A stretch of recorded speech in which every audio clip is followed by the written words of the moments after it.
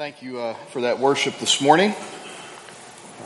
I enjoy listening to you sing. I say it every week, but I just do. It's one of my favorite parts about being a pastor is just sitting and listening to the people of God, praise God for who He is and for what He's done. This morning, if you have your Bibles, turn to John chapter 5. Continue our Come and See series, finishing up John chapter 5. And I've called this sermon, Can I Get a Witness? Now, I was thinking of a song that ended up being a Christian song, but I'm pretty sure that there's an older song about Can I Get a Witness? And I can't remember the name of it, but you probably know the name of it. And I don't know. But it's like, Can I Get a Witness? And as I was thinking, it has been a while since I've used an illustration from the Andy Griffin Show. And I mean, I had a lot of different TV shows I could have chose to illustrate this at the beginning, but one of my favorite Andy Griffin shows is the Punch in the Nose episode. Anybody remember that one? You know what I'm talking about? The one where Barney decides to open up, a 50-year-old, 20-year-old case between Foley and Floyd because somebody punched somebody in the nose and nobody ever signed a paper. And so what Barney goes around doing is he talks to the people who have varying stories, and then he brings in the witness because he's like, well, I got to have a witness. And 5-year-old Goober, 5-year-old Goober did not, or Gomer, I can't remember which one. It's really the same character, just different actors. It is. It's, he was 5, and so he tried to do the best, but he didn't even see it, and then the story goes on, and then, lo and behold, somebody gets punched in the nose again, because Barney doesn't know how to leave well enough alone, and again, nobody sees it, and so now you got crazy Barney running around, can I get a witness? Can I get a witness? Who saw this? Who saw this? And it's just a terrible thing. Of course, Andy comes to the rescue, kind of. And then Barney ends up getting punched in the nose because he still didn't get a witness. Yesterday, I was accused of breaking my father's golf cart. No. Well, maybe. It's possible. It was working fine until I got on it and it didn't work. And I told my story. And my father didn't believe me. He goes, you had to have done something. I said, well, I don't have a witness. Because I had the sermon in my mind, so that's what I said. He goes, well, you better get one or you're going to owe me. So apparently I flooded the carburetor. I guess that's a thing. I'm not a mechanic. But there was a lot of gas in a lot of places that there shouldn't have been gas. And I had no witness to come to my defense. Thus, I did it because nobody was there to qualify. Can I get a witness? If you remember back, John is telling us a story, and John chapter 5 is this one big unit with one big narrative. Jesus walks into Jerusalem. He heals a man on the Sabbath, which is a no-no. He then tells the man to pick up your mat and walk, another big no-no. And then Jesus claims that He and the Father is one.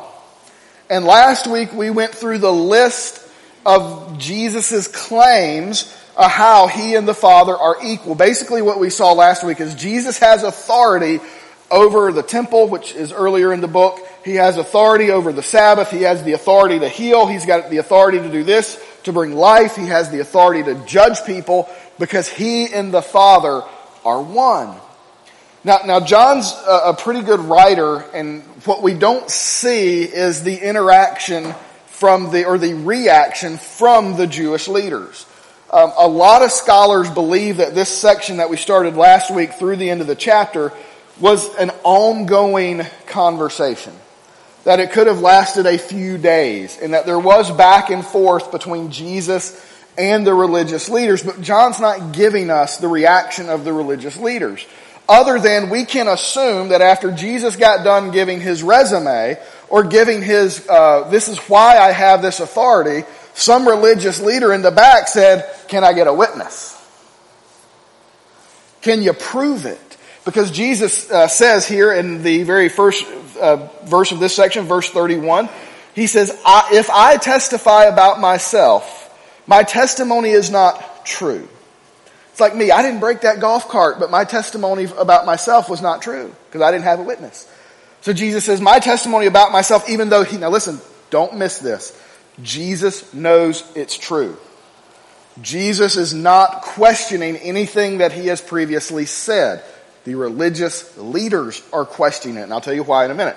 Verse 32, there is another who testifies about me, and I know that the testimony he gives about me is true. So there must have been some pushback saying, you're making these bold claims.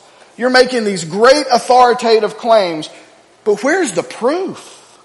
Where's the evidence? You see, there's this Old Testament, there's an Old Testament law in Deuteronomy 17:6 that says more than one witness is required to condemn someone of a crime. So if I'm over here and I steal something, it takes more than one witness to find me guilty. And over time, that law got expanded and modified to the Jewish judicial system, which was basically for a person's claim to be validated, there had to have been more than one witness to confirm what they are saying. And so Jesus has made these claims. The religious leaders are like, well, we don't believe you. Where's your witnesses? Or you could put it to it like this. Jesus has given his resume to the religious leaders. They want his references. They want his references to confirm what he is saying. And so that is the setting, that is the stage for what Jesus is going to provide. And he's going to provide 4 witnesses. Now, in a roundabout way, we've talked about 3 of these in pretty in-depth. So we're not going to spend a lot of time on the first 3, but we're going to spend a significant amount of time on the 4th one, because I want you to see some comparisons to other people in the Gospel of John when we get there. So let's start in John chapter 5. We'll start in verse 33. Here's the witnesses that Jesus lays out in his defense. You sent messengers to John the Baptist. It doesn't say that, but that's who he's talking about, John the Baptist. And he testified to the truth. Now I don't receive human testimony, but I say these things so that you may be saved. John was a burning and shining lamp, and you were willing to rejoice for a while in his light. But I have a greater testimony than John's, because of the works that the Father has given me to accomplish. These very works I am doing testify about me and that the Father has sent me. The Father who sent me, he himself testified about me. You have not heard his voice at any time, and you haven't seen his form. You do not have his word residing in you, because you do not believe the one he sent.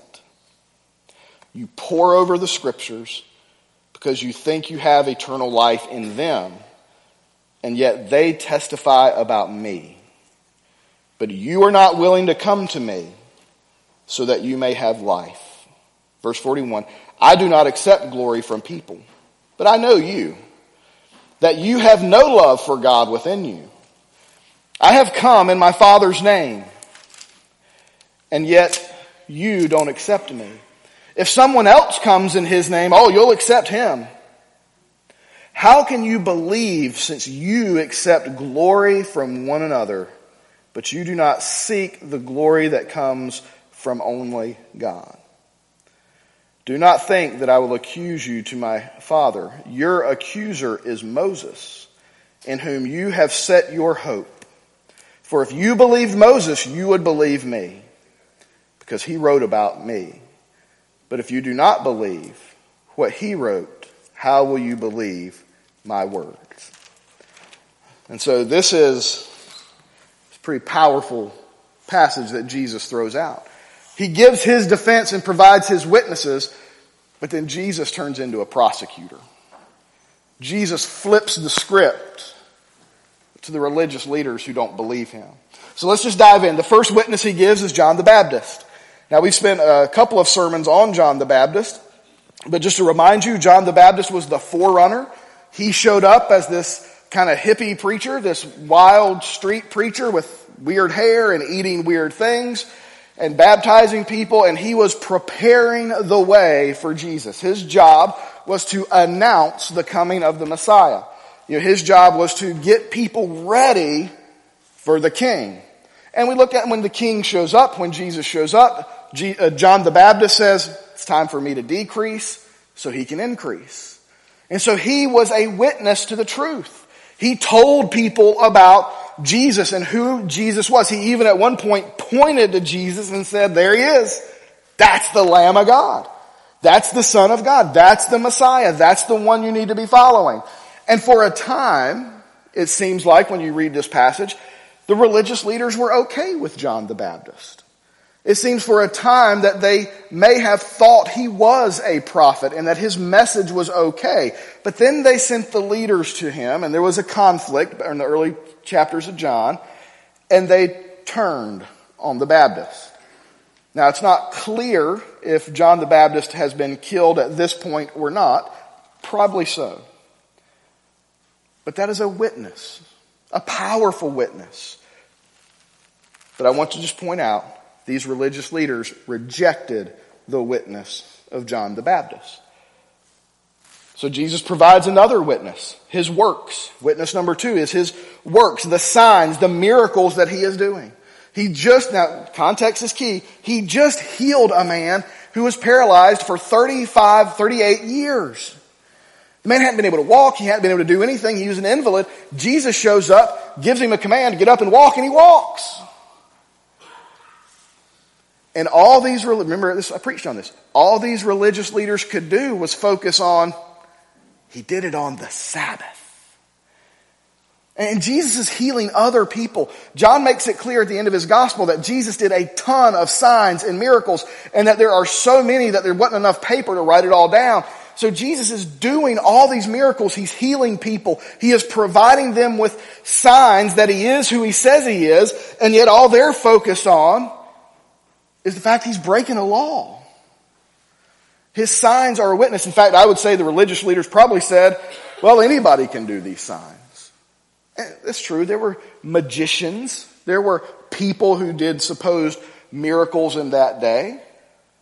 But Jesus is doing authentic miracles, real miracles, which comes from his power given to him by God the Father. Now, we've talked again. We're summarizing a lot of the early chapters of the book here. Jesus is not seeking sign seekers. It's really important to point out. Jesus isn't seeking people who are following him just because of the signs. And the signs aren't intended to save anybody from their sins. The signs are just to affirm and confirm Jesus is who he says he is. And we're going to see in chapter 6 that a whole lot of people were following Jesus because of the signs. And when Jesus starts talking about the truth, they leave. They're just sign seekers. But here we see a group of religious people who aren't even believing in the signs. So they reject that as a witness. Then Jesus gets really theological. He says in verse 37 and 38, a third witness is the Father, God himself. God himself is a witness. The Father who sent me has himself testified about me. You have not heard his voice at any time, and you haven't seen his form. It's probably an allusion or thinking back to the baptism of Jesus. When the dove, you read this in the other Gospels, the skies open up and a dove descends and the voice of God is heard. This is my Son, whom I am well pleased. The Father, who is one with the Son, has provided a testimony. And the voice that we hear from the Father is the voice of Jesus.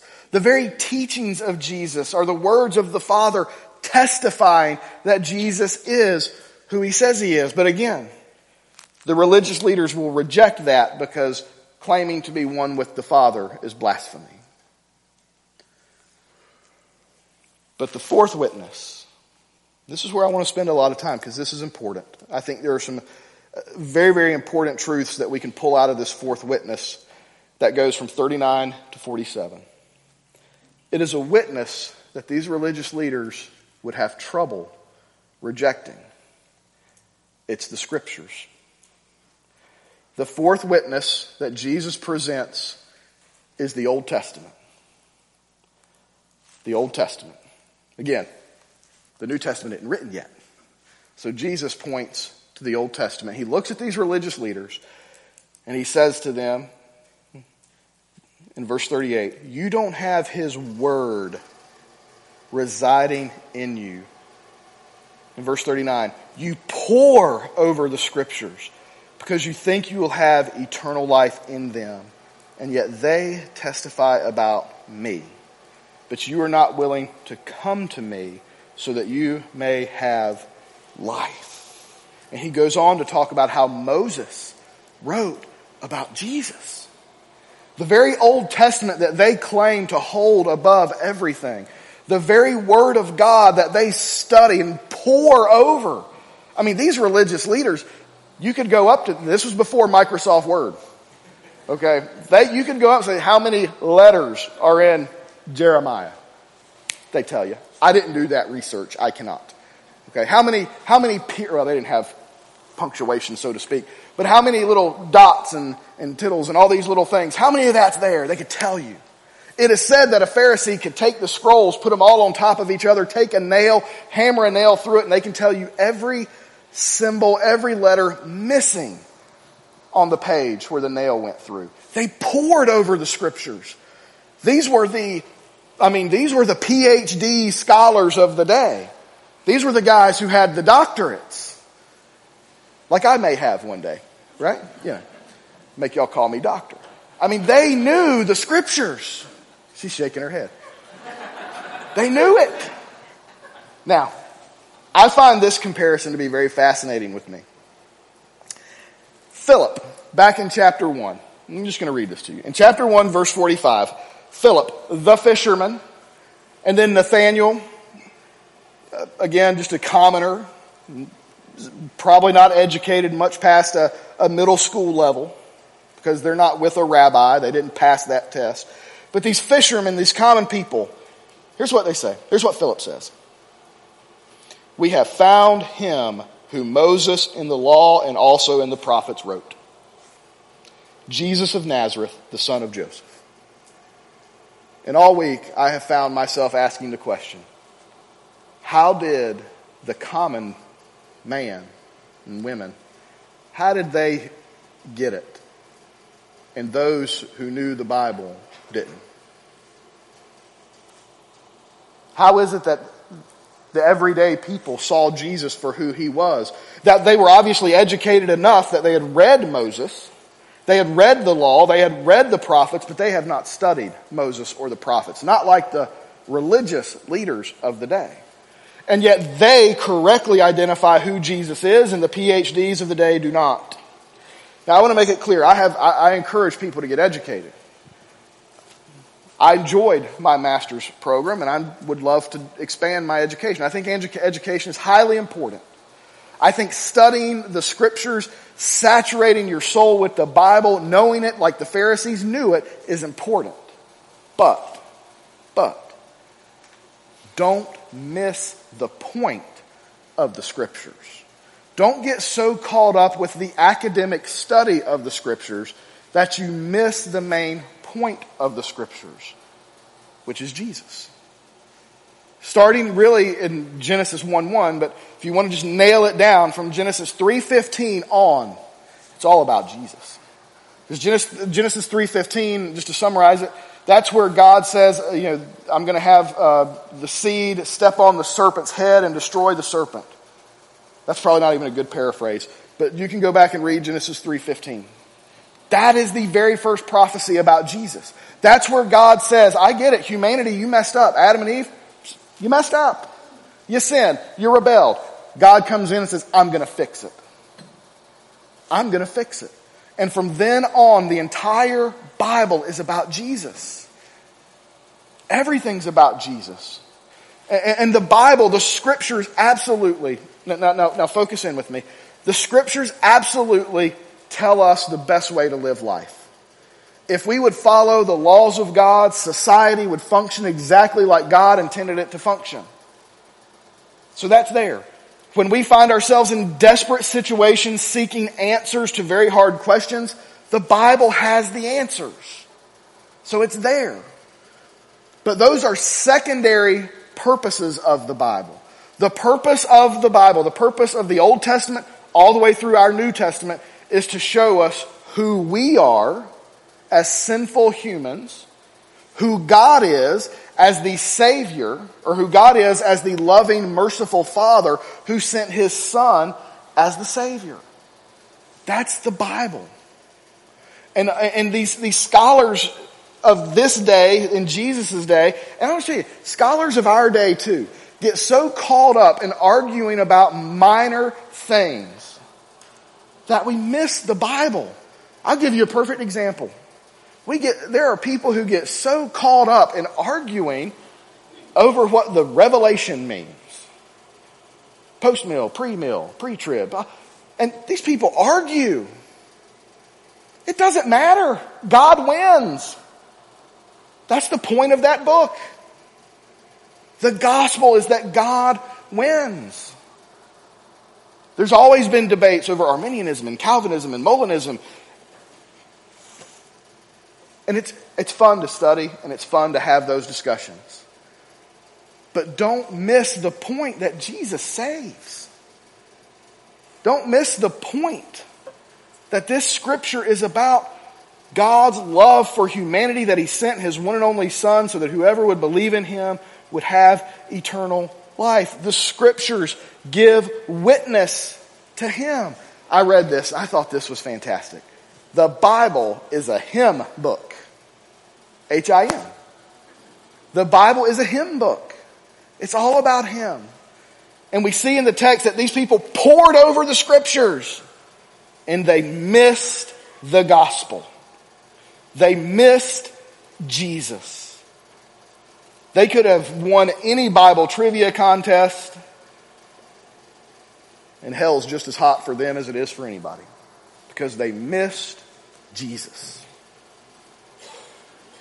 And so then Jesus, after giving His witness, He begins to go on the offensive.